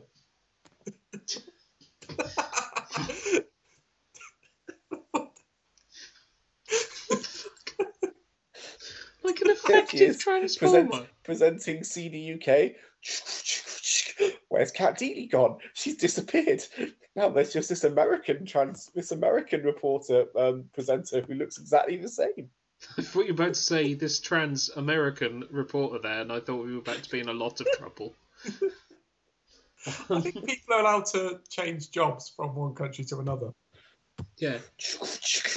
Also, I just like the idea that people just can't be lost or made inconspicuous. They have to be an alien robot from a far-flung civilization millions of years ago. No, they can't just be. They can't just have gone to Canada or some shit. No, they must be a fucking robot. That's how that works. I mean, she's just gone to present a show in America, and she probably gets paid a lot of money. A show that none of us are going to watch. No. So. Yeah. Because why would we? Right. Movies. There were movies in March. Most notable is, of course, Vin Diesel in The Pacifier. Right. Yeah. What? Fulfilling, like, I don't know what it is, but whenever you've got, like, a big action star, right, on the rise, they seem to have to do a kid-friendly family comedy. So in The Pacifier, have you not? Oh, yeah. Do you not know what The Pacifier is? I know. I saw the poster. Yeah. So I think Arnie he's obviously in, like, did a bonnet or something with a baby dummy. Yeah. So Arnie did like Kindergarten Cop, and I think a couple of other people did a couple of other ones. I'm not going to go through. Has it Batista done one recently called Spy Yes, he Kids? did. Yeah. My Spy, which keeps popping up on Amazon, which I'm not watching it. You can't make me. The Rock's done a couple at least. One where he's like the Tooth Fairy, and this was Vin Diesel's one where he is a secret agent and a babysitter. It's always something like they're a secret agent or they are a badass and, something that puts them in touch with kids, basically. Hopefully they don't touch kids. That's different. These were the days where Ghislaine Maxwell and... Where are you going with this? I don't know. We'll cut this. This will not be used. You've got yourself into a big... But yeah, anyway, so they put me in touch with kids. You've got yourself into a big hole. I brought up the poster for The Pacifier, right? And I don't know if you. Basically, it's your man there with a baby on his back, your man, and a baby on his front. Forgot his name for a minute, and a very surly, stroppy looking girl at the front with her arms folded, glaring at him. Yeah. All so good so far. You can imagine at this point what the plot's about. He's going to be, I'm looking after these two kids. I'm so busy. And this little girl down here doesn't give me a break. She thinks I'm shit, but I've got a goal. I'm going to win this kid over. So far, you know what's going on, don't you? Yeah. But this is where the intrigue comes in. Behind him, standing inexplicably on a small blue ball. Here we go. Is a duck. What's that duck doing there? What's he got to do with the pacifier? Now you want to watch it, don't you? You want to find out what this duck's doing here. What's the duck up to? Do you know what? I had no interest in watching the pacifier, but after you've said that, I still have no interest in watching the pacifier. Well, I've got some good news for you. Okay. Because it's available on Disney Plus. You can watch it after we finish talking. You did not hear what I said there, but that's fine. And I think we should all watch The Pacifier and rejoin next week to discuss The Pacifier. That's your homework. I am generally down to do that. I think that would be funny. Watch The Pacifier and write in. Write in? Write it? Yeah, write in. Where am I living? I don't know. 2000. Right. Still okay. email. Yeah, send us an email to the email address that we currently don't have set up. We'll set one up. We'll have to set one up. Also, Kev, you still say people are writing if they do an email. Yeah. Yeah, send it to toolateupdate@gmail.com. There we go. We've got an email address now. I'll just get onto Gmail and do it. There you are. Simple. That's how you do things, lads. That's how you get things sorted. Now, I really hope that email address has been taken by someone else. Move on. I want to move on from the pacifier. Why have I had a whole one email about the pacifier? Because we're in 2005. Why have I had a whole one email about the pacifier? What is this? Jesus. Other movies that came out. The only really one that would The only other one that's really worth talking about, you've broken my ability to speak, is Oldboy, which is a fantastic, I don't know what you'd call it really, crime drama, action movie. I think it was marketed as a revenge film. Yeah, it's a revenge not film. really a revenge Yeah. But it is. it's definitely Yeah. a revenge film. Yeah. In many in more ways than one. Yeah, it's one of those films where you go through it and you kind of realise what's going on, and then you go, oh god, and then it keeps happening, and it's like, oh god, and then things change. You're like, oh god, it just keeps mounting and mounting and mounting, and it's about a regular guy, gets kidnapped off the street, put in a room for X many years. He teaches himself how to fight with a hammer in that time. And then It's pretty easy, isn't it? I mean, you swing a hammer, you're pretty much fighting with it, aren't you? I mean, if someone swung a hammer and it hit me, I would describe them as fighting me with a hammer. Against like 30 people. I think it's he a very fights like famous 30 fighting people. scene. So Yeah. it's a scene. Is it like a one shot where he just fights a load of guys for a corridor that you will have seen in lots of other things? Yeah, you will have seen this. You will have seen this. You will have seen this film ripped off. This scene ripped off in so many films after this. It's ridiculous. Technically, the Daredevil scene where he goes through the thing is kind of a take on that. It's not exactly. Okay. It's similar. I wouldn't, but it's the scene is quite famous. Yeah. It's also another one of these films that uses intrigue right off the bat to get you involved.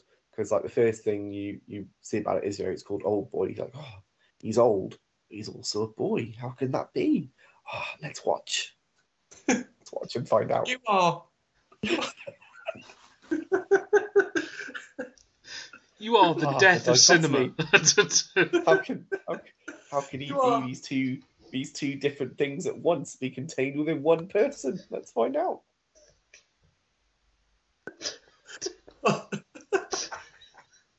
I'd love to see how you interpret some of these titles of films.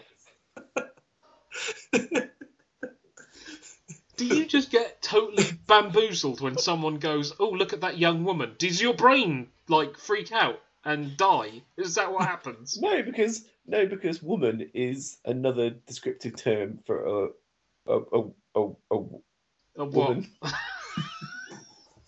But boy is definitely the opposite of old. Boys are definitely not old. This one is. He's an old boy. I wouldn't describe you as a boy. I'd say you were a man.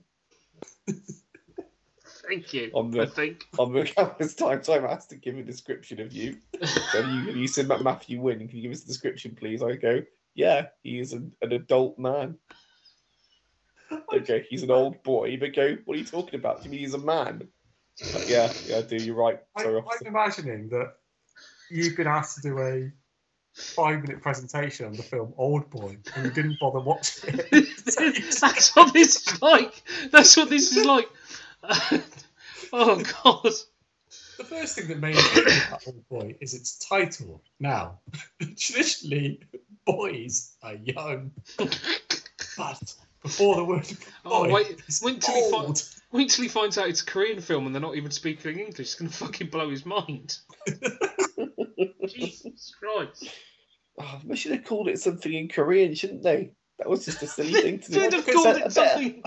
I bet it didn't do well in Korea because it was advertised as Old Boy. We went, I don't want to watch a foreign language film, so I went to see it. No. The title Old Boy is actually part of the mystery. Yeah. That's what I said. No, not the way you're talking about it. No, not the way you're talking about it. No. No, very much no. I know. We have to put paint to that immediately. Insane way of talking about it. What? Right. So,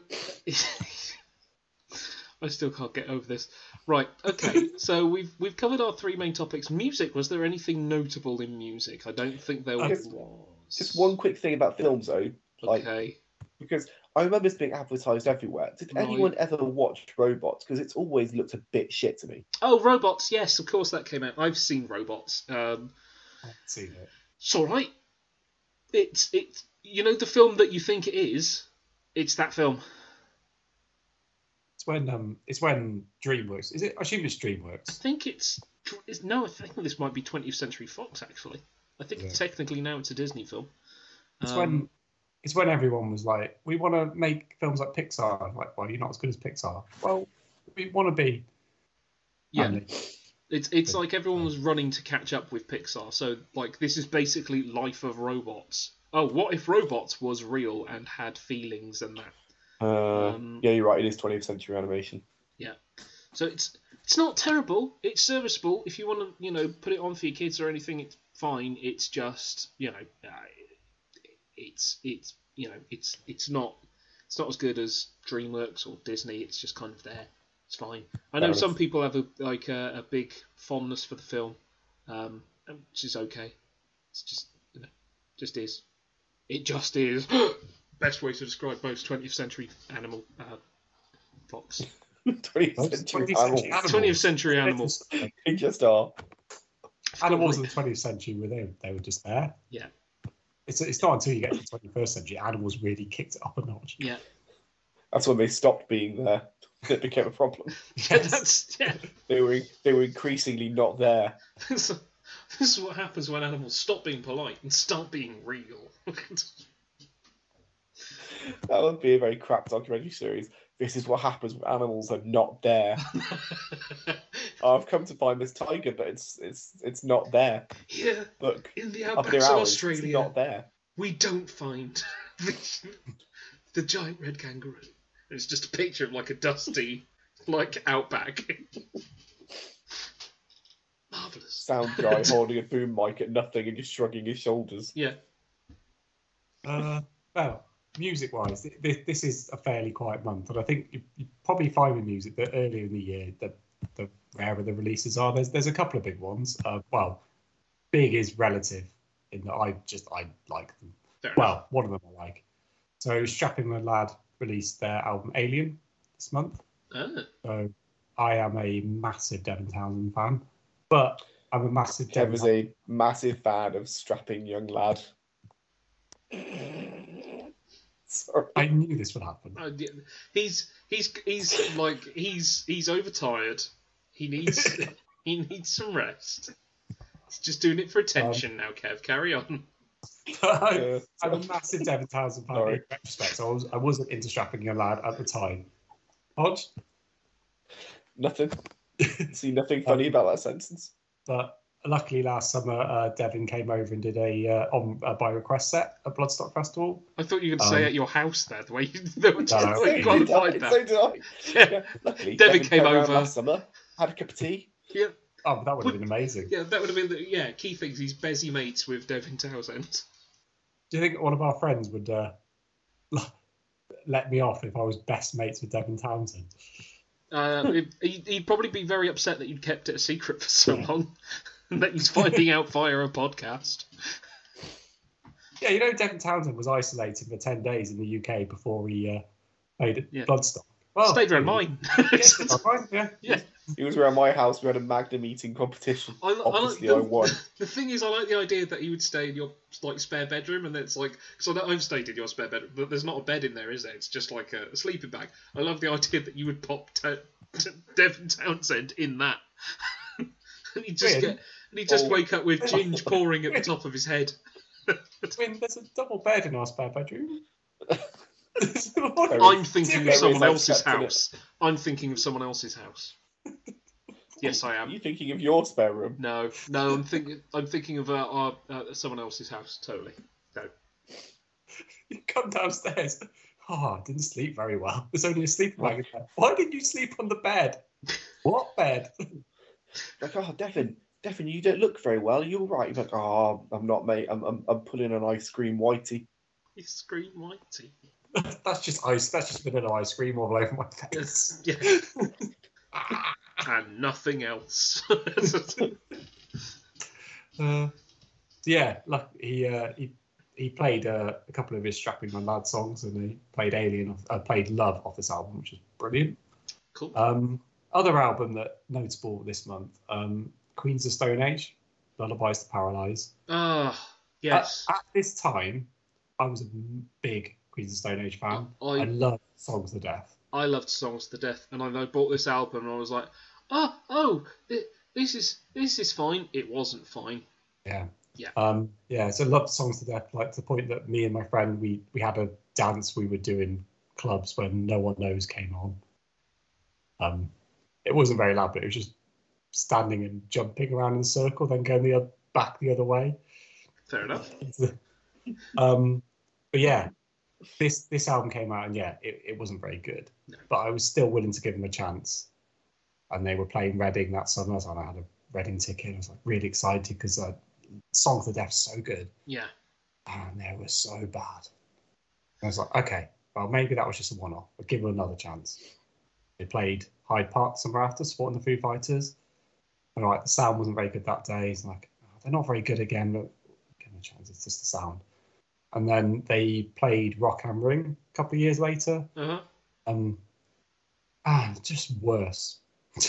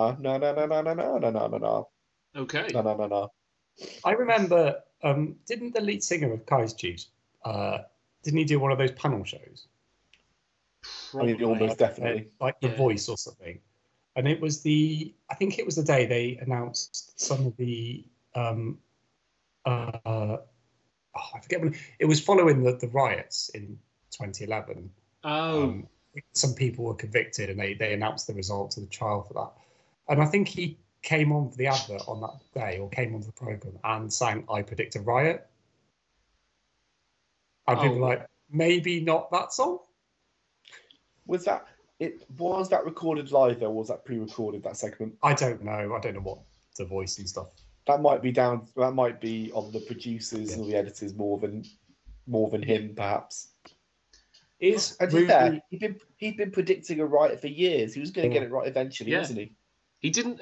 In 2005, he wasn't saying. In 2005, he wasn't saying a riot's happening right now. Maybe he's some kind of like great Prophet. seer, and he was like predicting the Capitol riots. Maybe he could have predicted. Maybe he could have predicted the loss of the Queens of the Stone Age talent. I mean, all his songs are like telling the future. Does anyone know if he's still? Hang on, Every Day I Love You Less and Less. That's about the Queens of the Stone Age. Yes. Oh, I was going to say it's about his partner. Remember, she hasn't worked out. He doesn't love her anymore. Well, no, yeah. And afterwards, he'll go, na na na na na. When he tells them he doesn't love her anymore. Every day I love you less and less. Na na na na na. Maybe in the future, like Ruby, Ruby, Ruby, would you do me? I forget the lyrics. It's awful. It's Ruby, Ruby, Ruby, wax, wax, wax. Oh, it's back.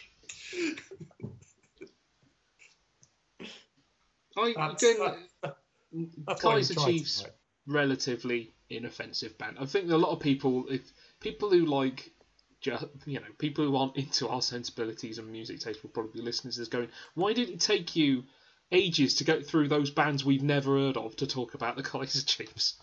Well, I mean, Queens of Stone Age they're Reading Festival headliners. They're a very big band. No, but I'm not talking about that, Kev. I'm talking about a different demographic to us in many respects. Yeah, I'm not saying nobody's heard of Queens of the Stone Age. Yeah. The Kaiser Chiefs are all right. I like them. They're fine. They're not the Arctic Monkeys, are they? As in, they're not as bad as the Arctic Monkeys, because I know there's a certain number of people out there who think the Arctic Monkeys are great. They're not, though. They're pretty crap. The only way the Arctic Monkeys could be any worse would be if it was a stage full of actual monkeys that they'd put in the Arctic and then brought back, and all those monkeys were pissed off at having been sent to the Arctic, and they were so angry they were just flinging their own poop into the audience. That still sounds better than watching the Arctic Monkeys live. The only time I've seen the Arctic Monkeys, I definitely felt like monkey poop was being thrown at me. Yeah. And that's not because inserted into your ears. It was just. I mean, this is on our future 2006 episode, but it was just one of the worst live performances I've ever seen. Yeah. And I went in because everyone was raving about the album. I wanted to enjoy it. It wasn't. I didn't go in. To hate it. I really everyone was so invested in that point. It's like this better be good.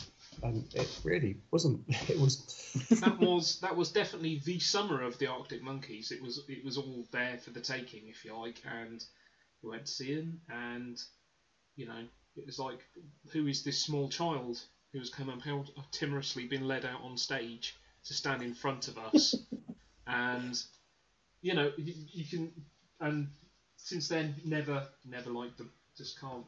Sorry. It's happened more times, like same with the Red Hot Chili Peppers. I used to love the Red Hot Chili Peppers. Then I saw them that one time live. Is it Reading? Possibly Reading. And they were awful.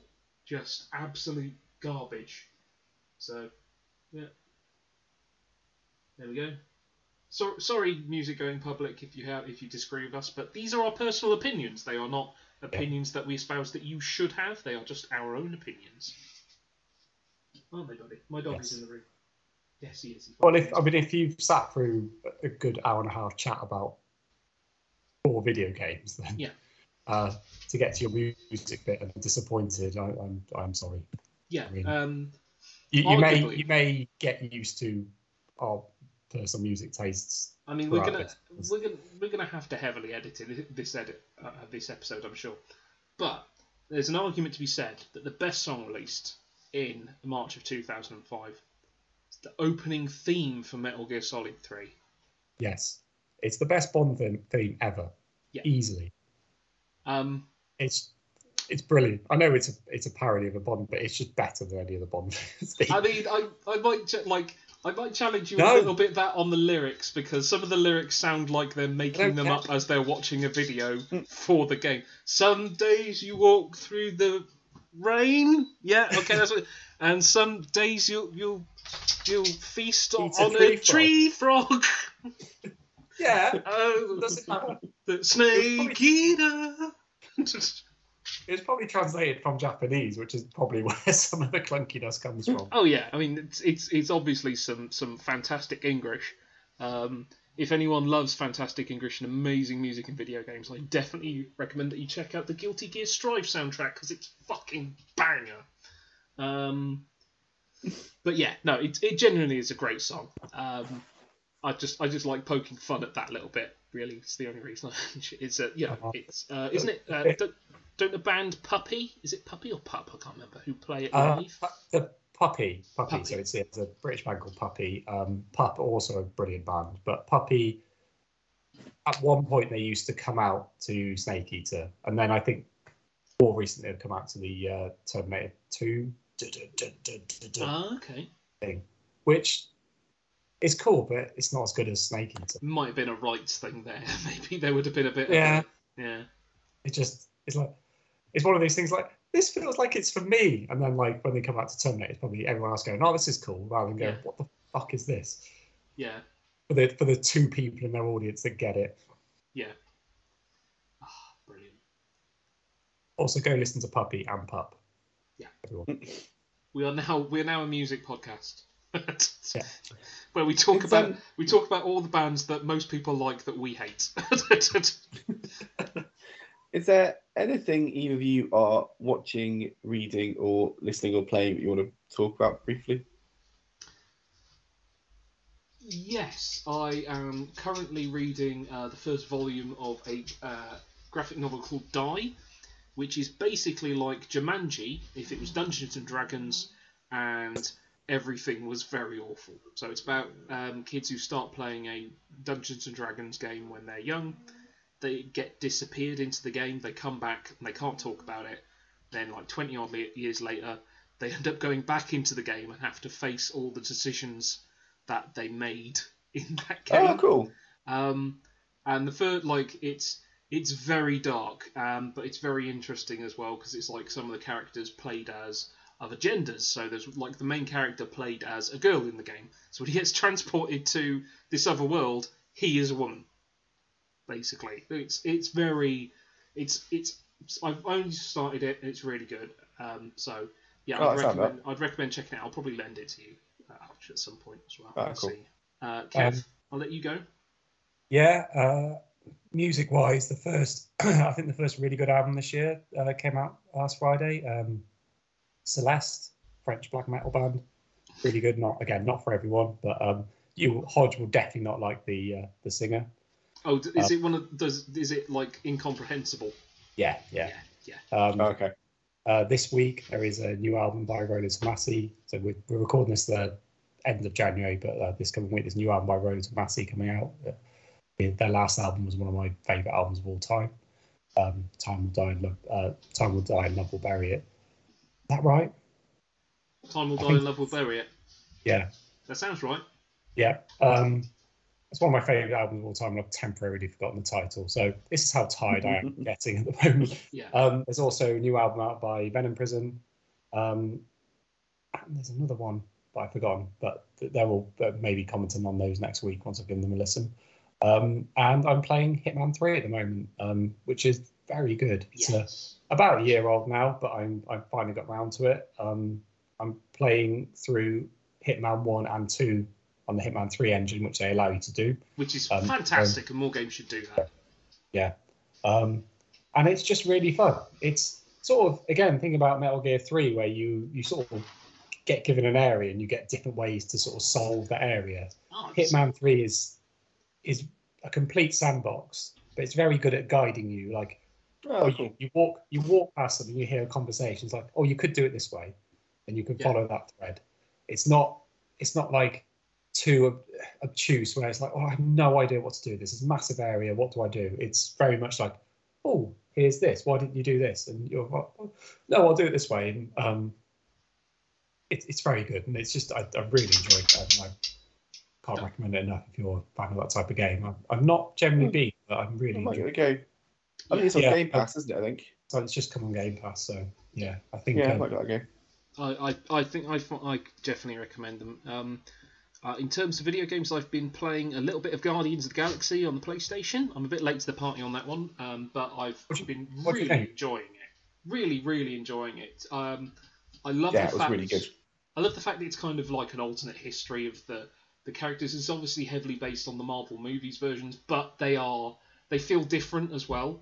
And the one thing I do love about it is the fact that they don't all get on.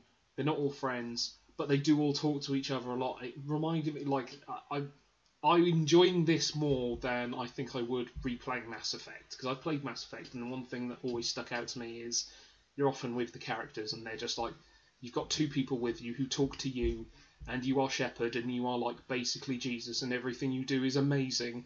Whereas in this game, it's like, yeah, you're basically like holding these people together with string and blue tack and trying to convince them to do what you need them to do. And I thought that was great. I thought that's so much more interesting than, oh yes, you are great, Shepard, we must bow down to you, and you are amazing because you did that thing that time.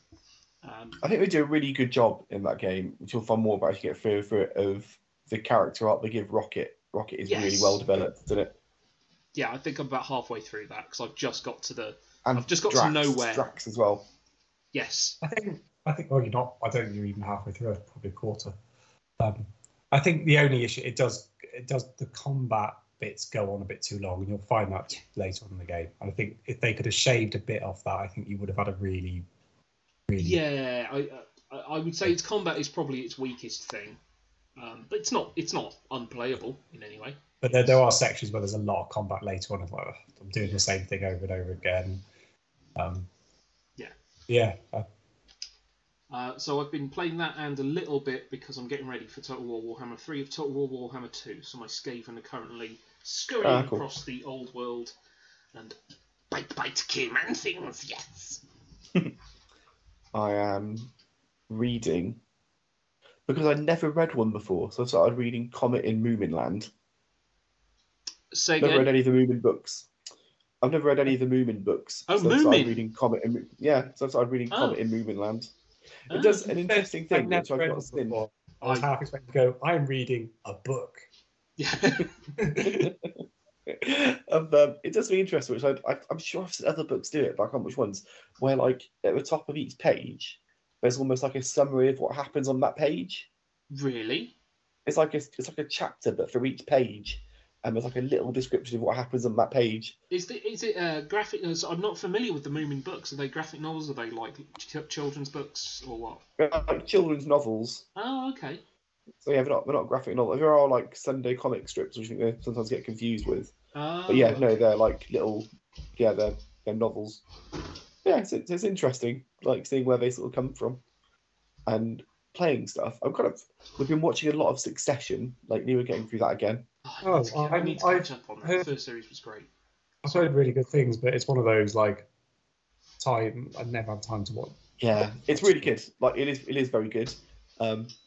It's a bit weird seeing another one of the McCulkin brothers in something. Oh yeah. So short seasons, which is always appreciated.